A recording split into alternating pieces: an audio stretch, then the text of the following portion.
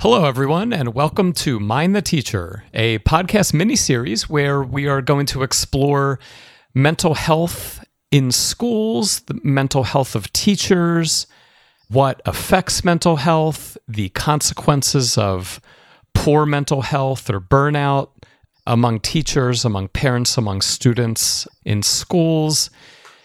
We're going to focus on teachers, though, because teachers are the most important part of a good school.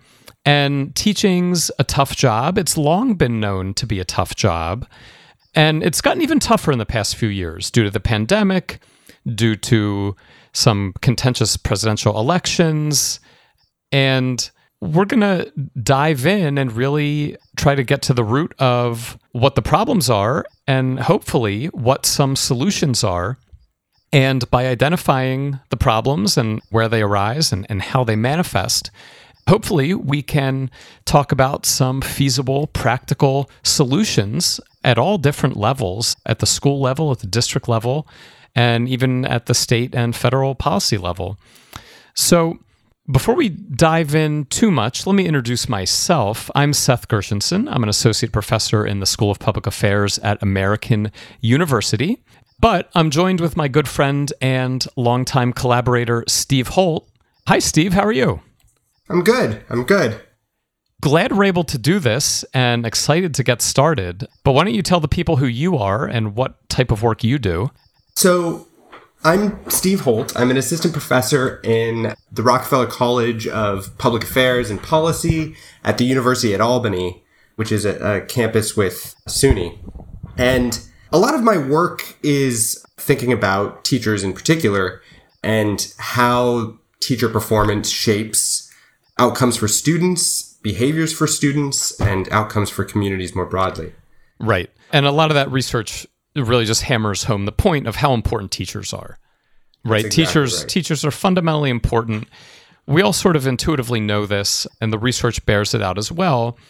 And of course, just like any profession, if you're stressed out, if you're feeling burned out, that's going to detract from your performance. And so poor mental health and burnout among teachers has long been cause for concern. But in this podcast, we're going to try to translate some of that research from academia for regular people, for teachers, principals, superintendents, policymakers, and so on, and really try to get a sense of what researchers mean when they talk about mental health and also how mental health affects all of us on a personal level. And we're going to do this over the course of a 5-episode mini-series. This is the first of 5 episodes where we're going to talk to experts from a variety of disciplines about mental health and teachers and try to shine a spotlight on mental health in schools. Right. And while we do that, we're going to try and grapple with mental health because, as you'll hear throughout the series, despite there being this kind of increasing recognition that good mental health requires the same sustained work and focus and good daily practices that physical health does. You know, when we're trying to get back in shape, we try and get into good habits in what we eat and how we exercise. Well, our mental health, there's a growing recognition that our mental health requires similar sustained practices and focus. But policymakers and school leaders dedicate a lot less attention and fewer resources to maintaining good mental health practices in their schools, among teachers, and among the students and parents that make up the kind of broader school communities. Right. And part of that might be due to stigma, which is something we're going to talk about with our first guest today. But Yes, the good news is that there's increasing attention and recognition of the importance of mental health in all walks of life, not just in schools. And so hopefully this podcast miniseries can sort of be a multiplier to get the word out. And it's particularly important in schools because teachers don't just affect themselves. There are spillover costs that we'll talk about throughout the series to students and other members of the school community. Yep. So like I said, this is the first of 5 episodes. Each is going to be a little less than an hour or so, in the, 45 to 50-minute range probably. We also have a nice website on American University's website under the podcast title, Mind the Teacher. And there we will link to bios of many of our guests, to some of the research studies we mentioned, to some further reading if you're interested. So definitely check that out. We'll also put up transcripts of the podcasts. And most exciting, we're going to be updating it live as the episodes release. And so there will be an opportunity there for you to reach out and talk to us, to pose questions on a message board and so on. So hopefully this will be an interactive experience, and we look forward to learning from you all as well. So where are we headed over the next hour in this first episode, Steve? So we're going to open the series with a broad introduction to mental health concepts and research as it applies to all people generally. As you said earlier, mental health is not just something that affects teachers. It's not something that just affects schools. It's something that affects all of us. So we are going to start by just introducing how researchers think about mental health, how they define mental health, and some of the broader research findings on why mental health is important. I should also say this podcast, the idea for this podcast, really grew out of some of our own research on teachers' mental health and how that's changed over time and how that compares to professionals and other occupations. And that research was funded by the Spencer Foundation. The Spencer Foundation is, I guess, a little over 50 years old now, and they've been funding education research exclusively for the majority of that time. Their website is www.spencer.org if you want to check them out and check some of their funded research out. And they're really all about recognizing the importance of education and finding ways to improve education. And recently, they did something really cool, I think. They released or piloted what they're calling the Research Communication Grant Program. And the idea there is to support communication and dissemination and outreach efforts that make the research that they fund and all the research out there accessible to the public audience, the schools, the community, parents, students, make it accessible to the people and stakeholders that need it and can actually benefit from it. It's a super interesting idea because, too often there's kind of a disconnect between a lot of both popular discourse, but also the information that policymakers and practitioners are operating on in a day-to-day is just sometimes hard to hunt down. And there's a lot of research, really good research produced by people like the Spencer Foundation, by academics across the country that just can't get into the right hands because it's sometimes paywalled, sometimes just buried in obscure academic journals, obscure to the public. Written in jargon, hard to... So we are trying to break that barrier, break that wall, and make this very relevant research known to all and available to all. Right. And so big thanks to the Spencer Foundation for helping us do that and for providing this opportunity to do that. Yes, big thanks. So we're going to raise awareness of the costs and the consequences of mental health problems in schools, and most importantly, some fixes and solutions that are tangible, practical, feasible to resolve those problems and make life easier for teachers, make life better for students, and really ensure that all students can max out on their potential. And there's huge potential of a quality education. But for policymakers to think through kind of potential resources and programs for mental health maintenance in schools, we do think it's important to have a solid understanding of what mental health is, what it means to maintain good mental health, and why it's important for policymakers to get this right. What are the costs of mental health? What does it cost both individuals and cost society? Right. And also, how do we identify it? Right? How do we know when someone's struggling and so on? A lot of times it can be an invisible problem. And by the time it becomes visible, things are pretty bad. So to that end, I am going to talk to Dr. Daniel Eisenberg of UCLA and Dr. Barbara Biasi of Yale about some of the research on mental health broadly. Professor Eisenberg is a psychologist. Professor Biasi is an economist. They both study mental health, similar topics, but from very different perspectives. And I'm looking forward to these conversations, and I think they're going to sort of set a great base for our discussion over the next few episodes. So Yep. let's get Professor Eisenberg on the line. Hi, everybody. I am very happy today to have Daniel Eisenberg on the show. He is a professor of public policy and management in the Fielding School of Public Health at UCLA. His broad research goal is to improve the understanding of how to invest effectively in the mental health of young people. As part of that mission, he directs the Healthy Minds Network for research on adolescent and young adult mental health. A link to the center's website is on the podcast site, www.healthymindsnetwork.org. So thanks for joining us. Thanks for having me. Yeah, I really appreciate it. And you're a natural guest to help kick off this first podcast. I'm really looking forward to our conversation. And as an expert in mental health and as someone who works with improving the mental health of young people, I think a natural place to start is to ask, what do you mean by mental health? Well, not just you. What do people mean when they talk about mental health? How do we define mental health? What does that look like in your view?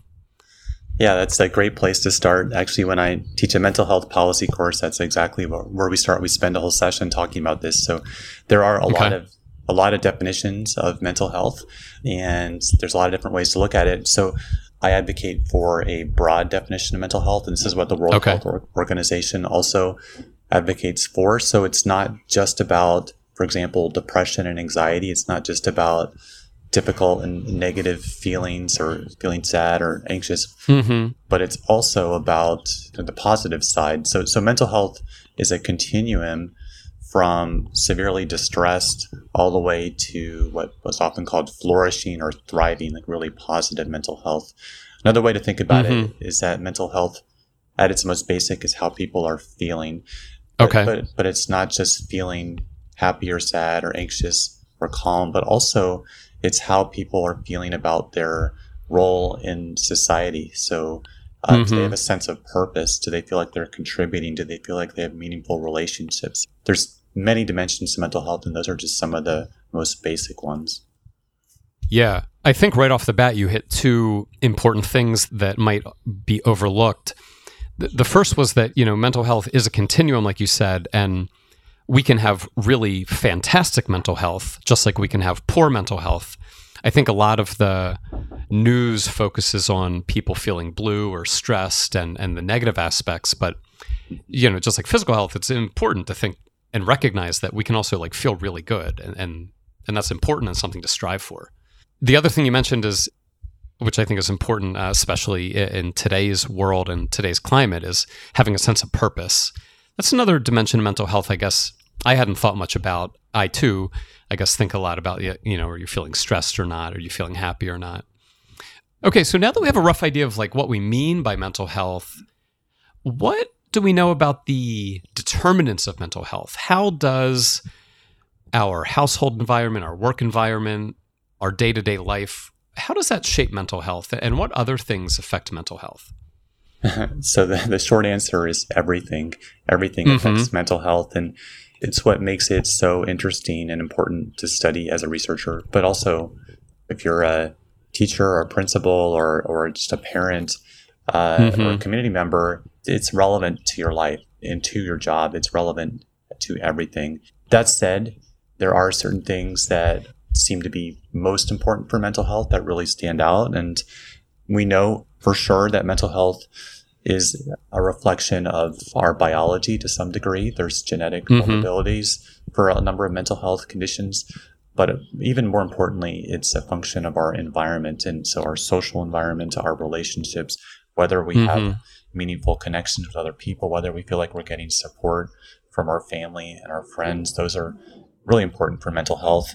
There's also sometimes it's called resilience or coping skills. There are individual skills that we can have that can help buffer us against challenges and support our mental health in difficult or challenging times. That's what a lot of the social and emotional learning, the SEL movement and education is about, as you know. And those skills are learnable, they're obtainable, and okay. So we'll probably circle back to that when we talk about interventions, and that's a concrete way to improve mental health.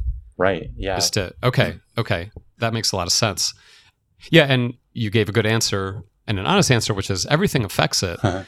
But I'll push a little bit. Do some aspects of our daily lives affect it more than others? Or are there like particular circumstances or situations we should be on the lookout for? Yeah. I think, so first of all, in terms of what affects it the most, if I had to list like a top 5 or so social relationships, right, is definitely in the top tier. Also, our level of physical activity. If we're most people, and there's lots of variety across individuals. Some people maybe can be totally fine being sedentary 24/7, but most of us need some physical activity to kind of stimulate our bodies and actually and in turn our minds. So that's another important thing. Our sleep. It's again most people. Some of us can get by with unhealthy sleep patterns, but most of us, if we're really tired consistently, we're not getting enough sleep, then that is going to detract from mental health and is going to raise the risk of depression and anxiety. So those are a few of the big ones. And of course, there's mental health treatments, which we can get into, that also can be beneficial. Those are some of the basics that contribute to mental health.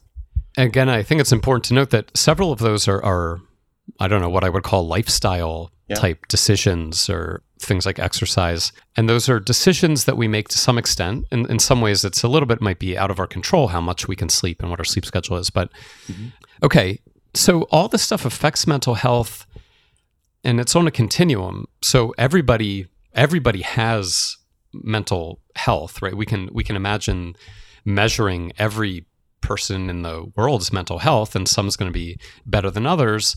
With that in mind, what are some common warning signs that you might want to pay attention to in yourself and in the people close to you, that there might be some distress or some problem? Well, just as sleep contributes to mental health, it also reflects mental health. So when we are struggling with our mental health, then we often have trouble sleeping, or we maybe sleep more than usual. That can sometimes be a sign of depression.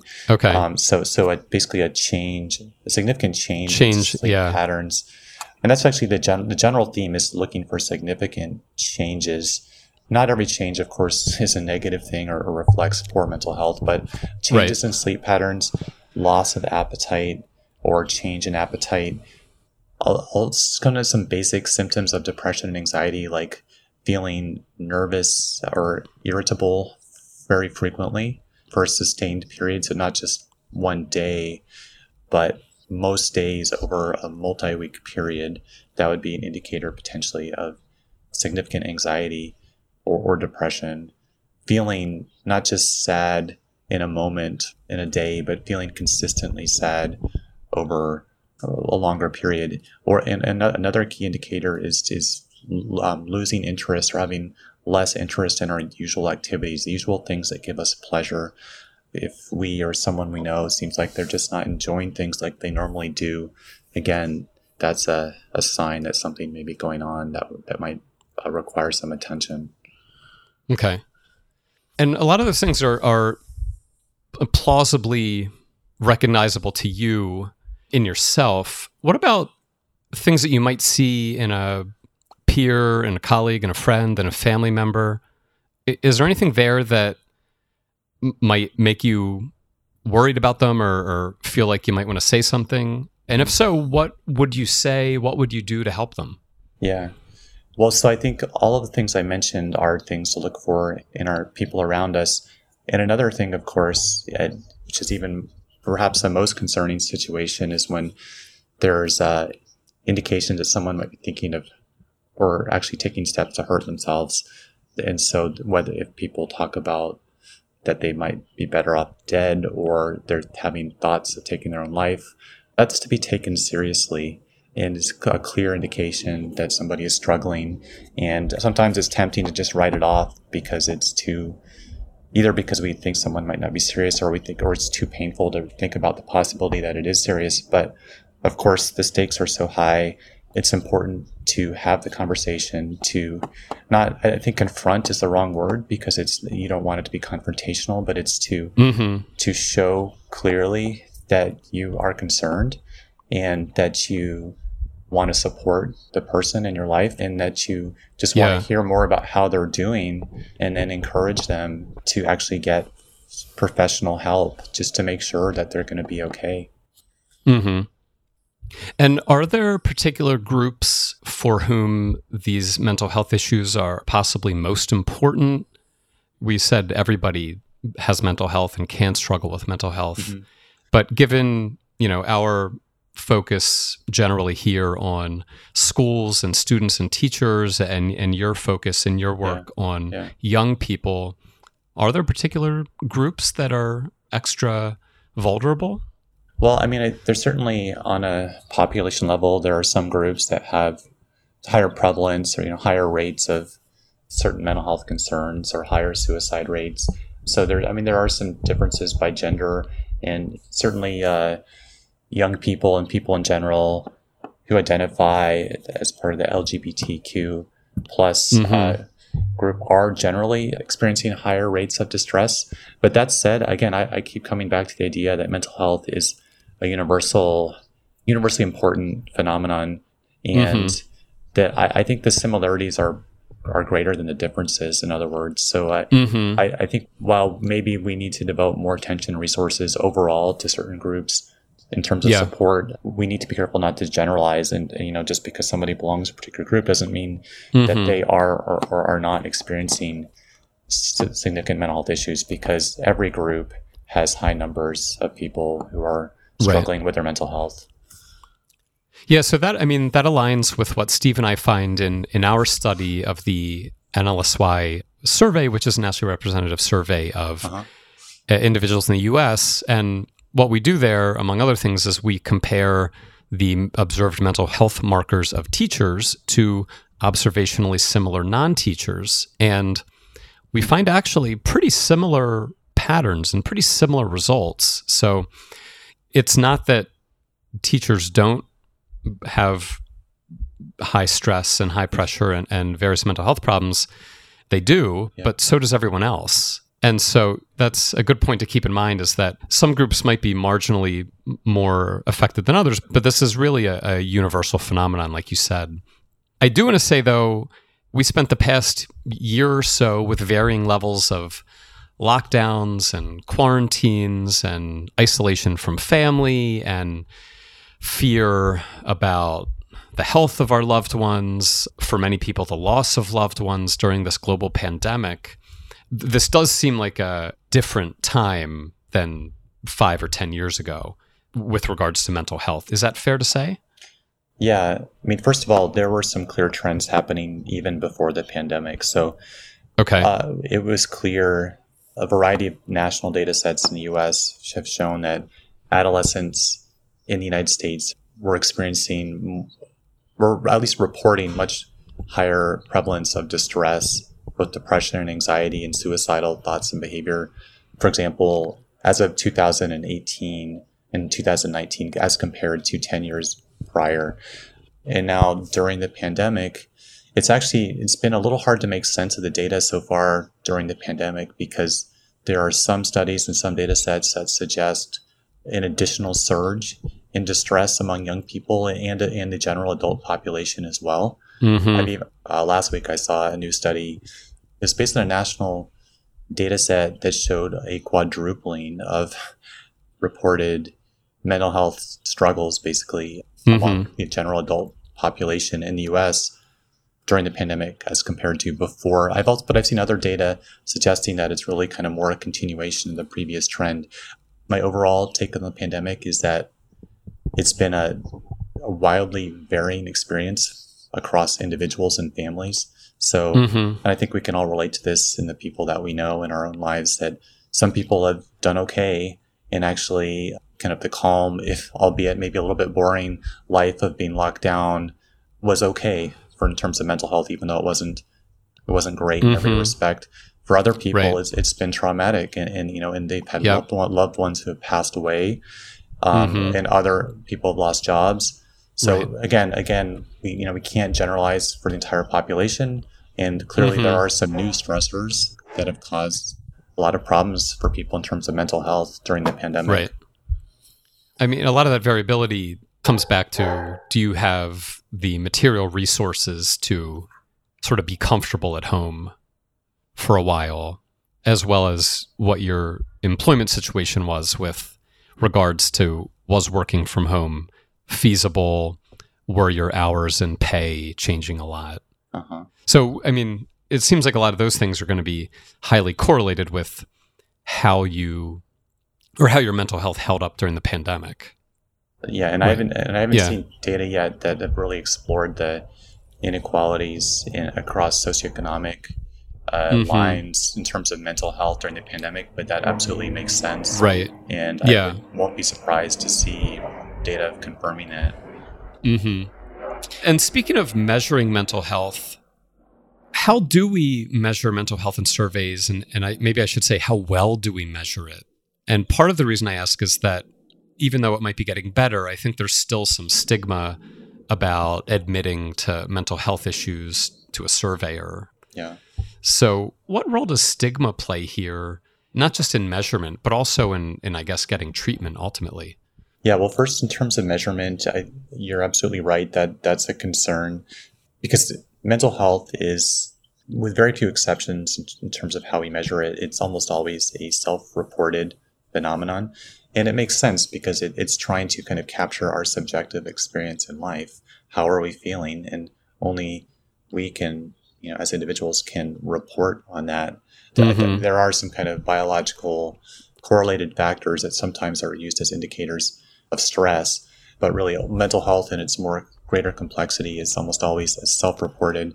And so, for example, a brief screen for depression would ask about, like, in the past couple of weeks, have you felt down, depressed, or sad frequently, or how frequently have you felt that way, and how frequently have you felt hopeless about the future? So typically there's screens that ask about some core features or symptoms of a mental health condition. But yeah, I think that there's a question about, when we look at these trends over time and this increase in reported distress by young people, I and many others do wonder, is the apparent increase at least in part reflecting that young people are more open about reporting that they're struggling, or more likely to kind of identify with the language that we're asking in these screens? And that's really difficult to tease apart.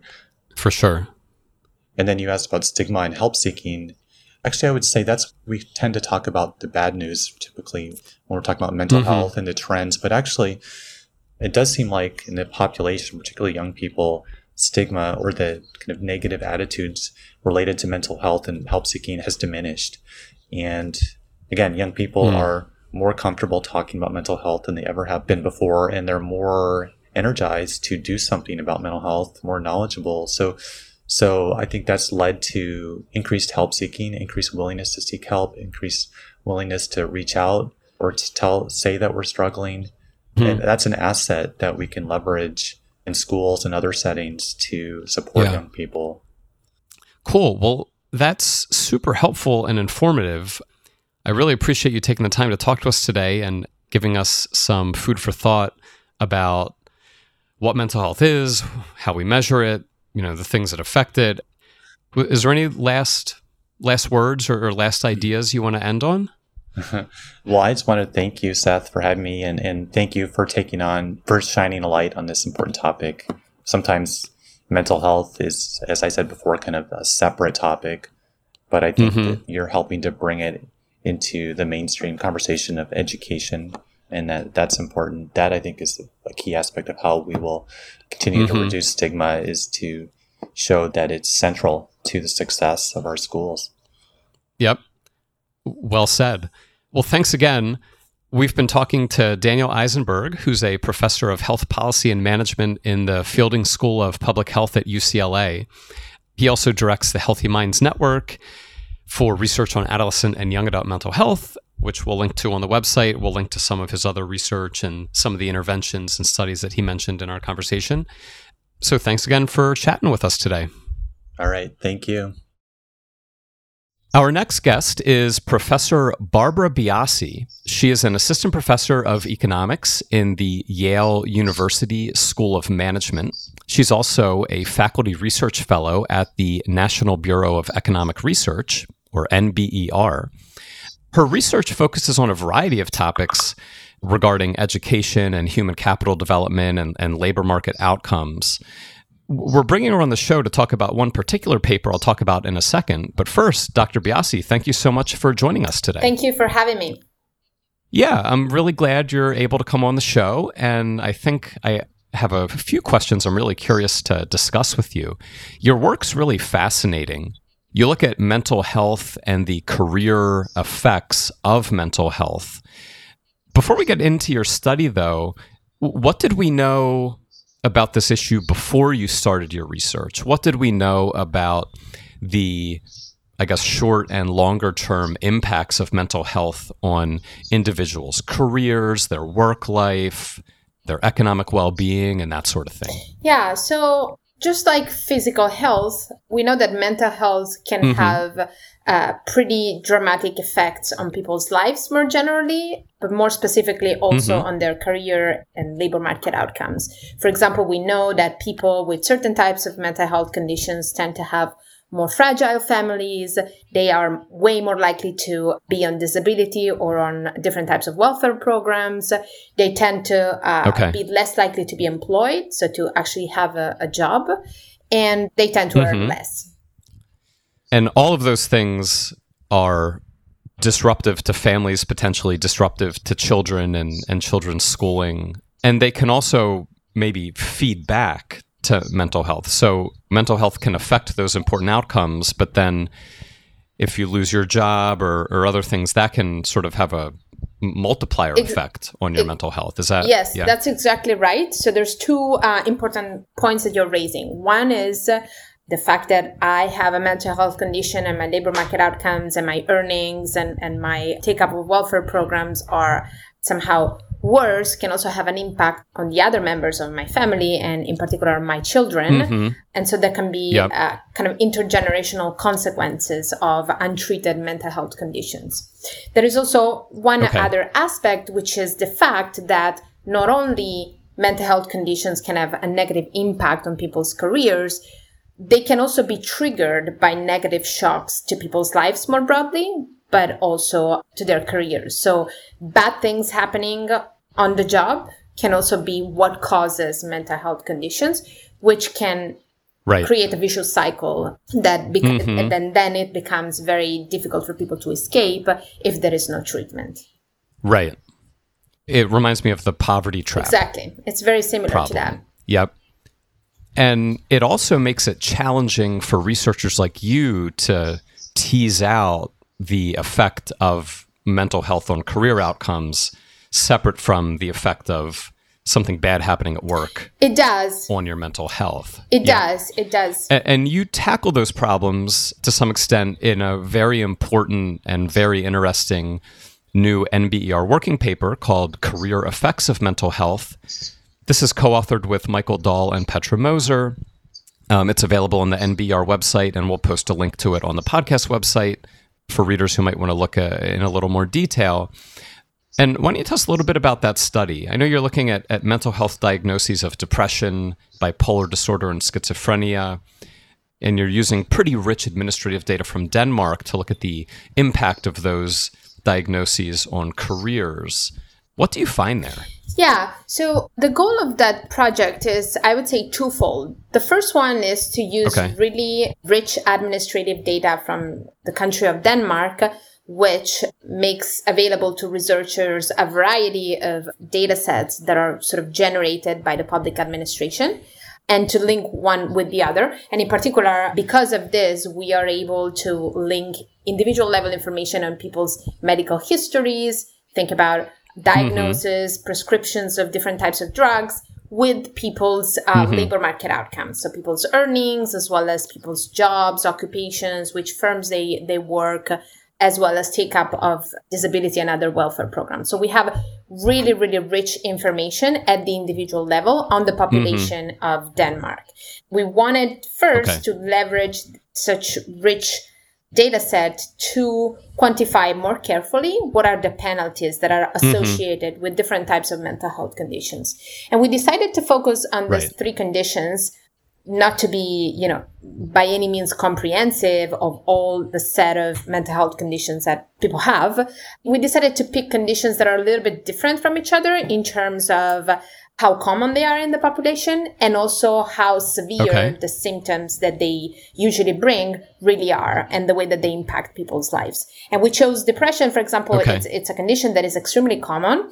I think the National Institute of Mental Health reports or estimates that approximately 20% of all Americans have ever experienced depression at least once in their lifetime. So this is a very, very common type of condition.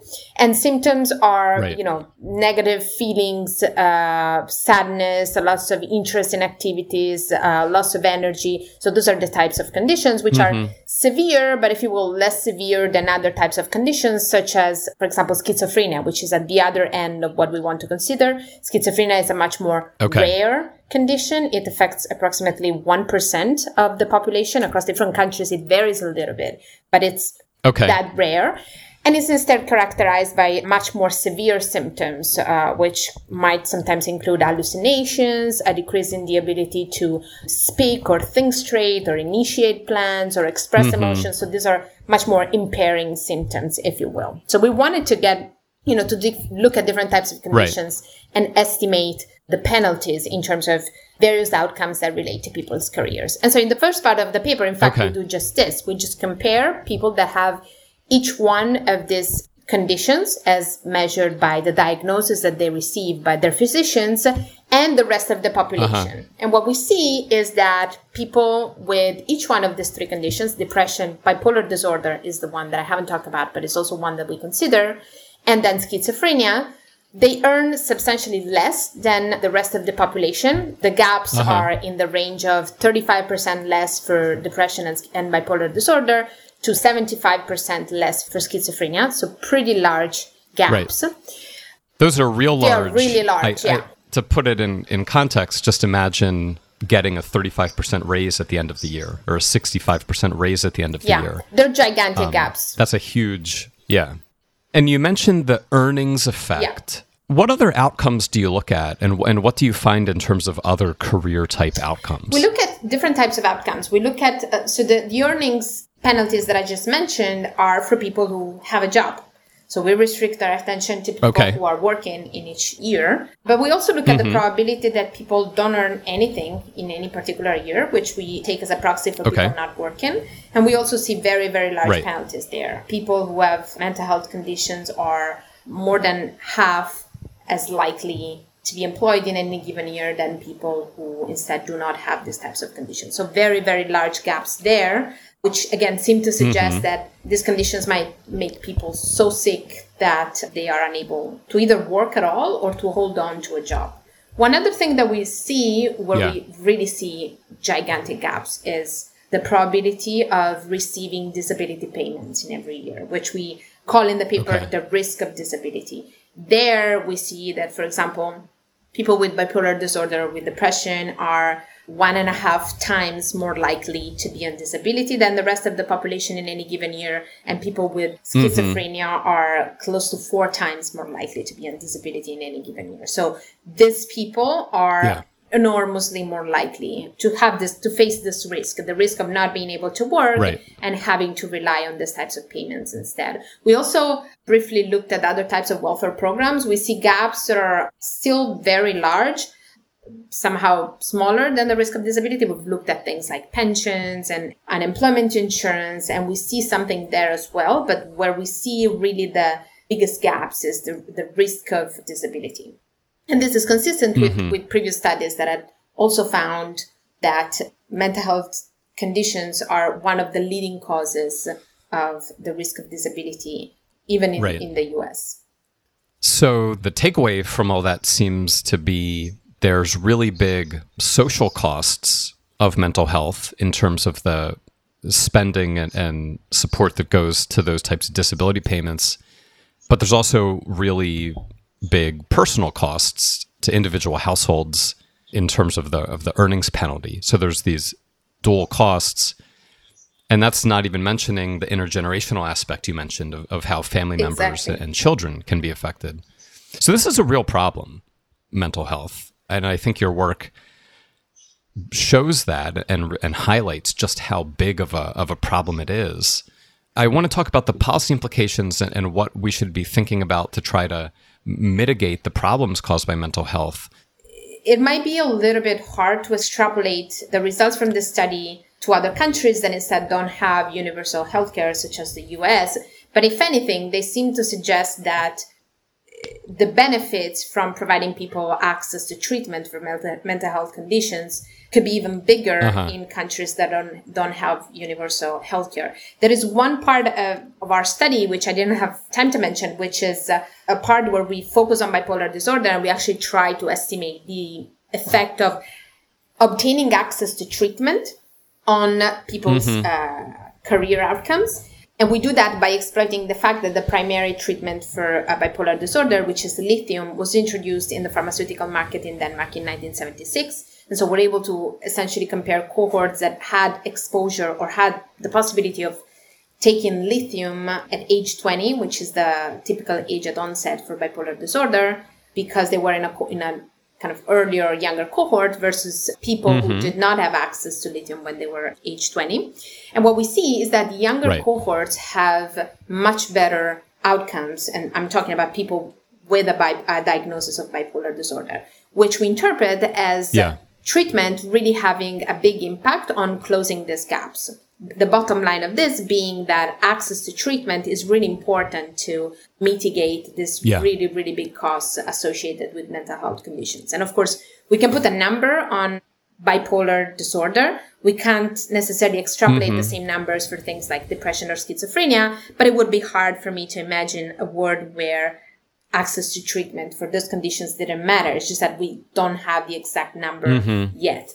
But this is just to go back to the point that you were raising before. If we do find that access to treatment matters in a country where healthcare is universal, it's probably going to matter even more in a country where healthcare is instead not universal. And so I think this is important to keep in mind when interpreting our results.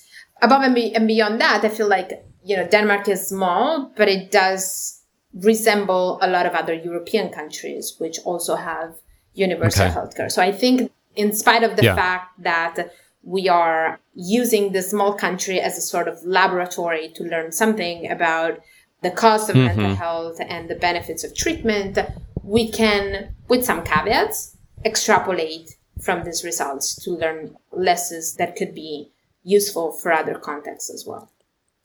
Yeah, I think that's right.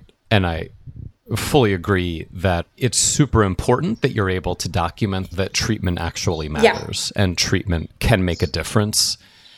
And I also think that the point is very well taken that if the treatment matters in a country with a pretty good public healthcare system, treatments are going to be at least as effective, if not more effective, in countries with less equal access to healthcare. So that's one thing then, I guess, that policymakers should consider, and is a serious policy implication of your work, is that providing healthcare generally, providing mental health care, can really help people and can be cost effective in terms of increasing their wages and employment, decreasing their dependence on social supports. Are there any other policy implications or things that are at least worth discussing in the public sphere? Yeah, I think one thing that is important to keep in mind is that these costs are not costs just in terms of wages or, reliance on social welfare programs. There are also costs that come from the fact that we might be missing on talent that might actually be very important for our labor markets and for our economy and society more broadly. And in fact, there is some evidence from psychology that seems to suggest that personality traits that are common among people with certain types of mental health conditions are also very much likely to be found among successful entrepreneurs, for example, or people who are very successful in the arts. Innovators, yeah. And so you might think that there might be people who have these types of personality traits and maybe they have a milder form of the condition, or maybe they have a more severe form of the condition but get treated, who make it in business and are able to have a pretty big impact on the world. But there might be other people who don't get treated or that have maybe a more severe form of these conditions who instead don't make it. And their creativity never gets harnessed. Exactly. And we're missing off on those people. It's another source of social cost of mental health conditions, which I think sometimes is a bit overlooked. Yeah, I think, very overlooked. That's a really important point. Now, since the theme of our podcast is about mental health in schools and specifically teachers, were you able to look much at how these penalties varied by profession or occupation in your study? We haven't looked too much at different types of occupations. Do you want to speculate at all, maybe? Yes. I have thought about teachers and teachers' labor markets for a little while, and I think pretty straightforward implication of the results from this study, coupled with what we have seen in schools in the past 2 years, with starting from the beginning of the COVID era, is that, as I said at the beginning, it is not just that mental health conditions can lead to worse career outcomes, but that negative shocks that happen on the job might also affect people's mental health conditions. And I think in the case of teachers, this is very, very important to keep in mind. I feel like teachers have been put under an enormous amount of pressure during the past couple of years. We have been expecting them to do a job that is incredibly more difficult than what they were doing just a few weeks back. And I feel like, I have seen this in my own experience teaching MBAs at Yale. You might have experienced that too. Mm-hmm. It is very difficult. And it might be, I can only begin to imagine how difficult it might be for people who have to teach 6 years old or 8 years old. And I think what's important to keep in mind is that a worsening of teachers' mental health issues, as we see in our paper, might lead to some of these people just leaving the profession. And I feel like in some states, we have already started to see a spike in retirement rates. So people are indeed leaving for a variety of reasons that have to do with safety issues, as well as increased levels of stress that might make people feel like it's just not worth it anymore. And this might end up having pretty big effects, not only on people's lives and their health, but also on the students, because again, we might be just losing talent on the way. Yeah, and I think that's the most severe outcome is teachers leave the profession. But the other thing, I guess, that comes to mind then is even the teachers who stay might be less effective. Yes, absolutely. It's hard to really thrive if you yourself are suffering from stress and pressure and so exactly. I just wanted to add that I mentioned the stress that people might be facing that's coming from their job all of a sudden becoming more difficult from one day to the other. But lots of very challenging things are happening in people's lives because of health reasons. People are getting sick and people are experiencing a lot of issues in their own lives, which might also affect their mental health, which is something that I feel like we can't forget about when we think about these issues. And especially when we think about how to tackle these issues and how to support these people. Yep, absolutely. And I guess that coming full circle to your study, economists sometimes think about wages as sort of measuring the productivity of a worker. And so lower wages might mean a lower productivity worker. But in teaching, wages are fairly set by experience and things like that. They're not fluctuating with teacher quality for the most part or teacher effectiveness for the most part. In some professions where wages are more rigid, there could be real performance changes due to mental health that don't show up in the data. And I mean, just from talking to teachers and principals for this podcast and offline as well, we've heard a lot of that even teachers who stayed didn't feel like they were at their best because they were distracted and dealing with so many other challenges, both in their own lives and with their students' non-academic lives. It was hard to be at your most effective during the past couple of years of the pandemic. Yeah, I feel like a lot of people have just been operating on survival mode, just trying to stay afloat, essentially. And one thing Yes. that's also important to keep in mind is that, as you said, for teachers, we can't really use wages as a measure of productivity because that's not how the labor market and the structure of teacher pay really works. Usually, Right. we look at student outcomes to measure teacher quality. That is also going to be problematic because a lot of states didn't have standardized tests this year because everything was happening remotely. So it's going to be really, really hard to measure the losses in terms of teaching quality, in terms of student learning that have occurred and perhaps haven't finished occurring, unfortunately, due to the pandemic. Yeah, absolutely. Well, this has been a really fascinating discussion. I enjoyed learning more about your work and hearing about the objective evidence that we have for the career costs of mental health. As we wrap up, is there any one last thought that you'd like to leave our listeners with in terms of how we should be thinking about mental health as the COVID-19 pandemic hopefully is winding down and as policymakers think more proactively and maybe reactively to the mental health issues that have been brought about by the pandemic? I think my one line that I would like to end with is that we really should aim at treating mental health the same way that we do with physical health, especially for professions like teachers or educators more broadly. It is extremely important, even in normal times, but particularly so in difficult times like the ones we're living. And we just cannot treat it as something that is secondary or that we're going to worry about if we have leftover resources. It is a first order issue that has to be in people's minds all the time, especially now.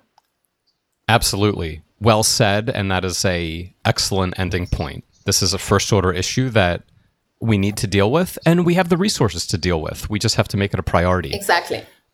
Well, thanks again for coming on and sharing your knowledge and sharing your paper with us. The paper, again, is titled Career Effects of Mental Health. It's co-authored with Michael Dahl and Petra Moser. It's an NBR working paper right now. A link will be up on the website. Our guest in this episode has been Professor Barbara Biasi of the Yale University School of Management and also a faculty research fellow at NBR. Professor Biasi, thank you so much for taking the time to chat with us today. Thank you. Thanks a lot for having me.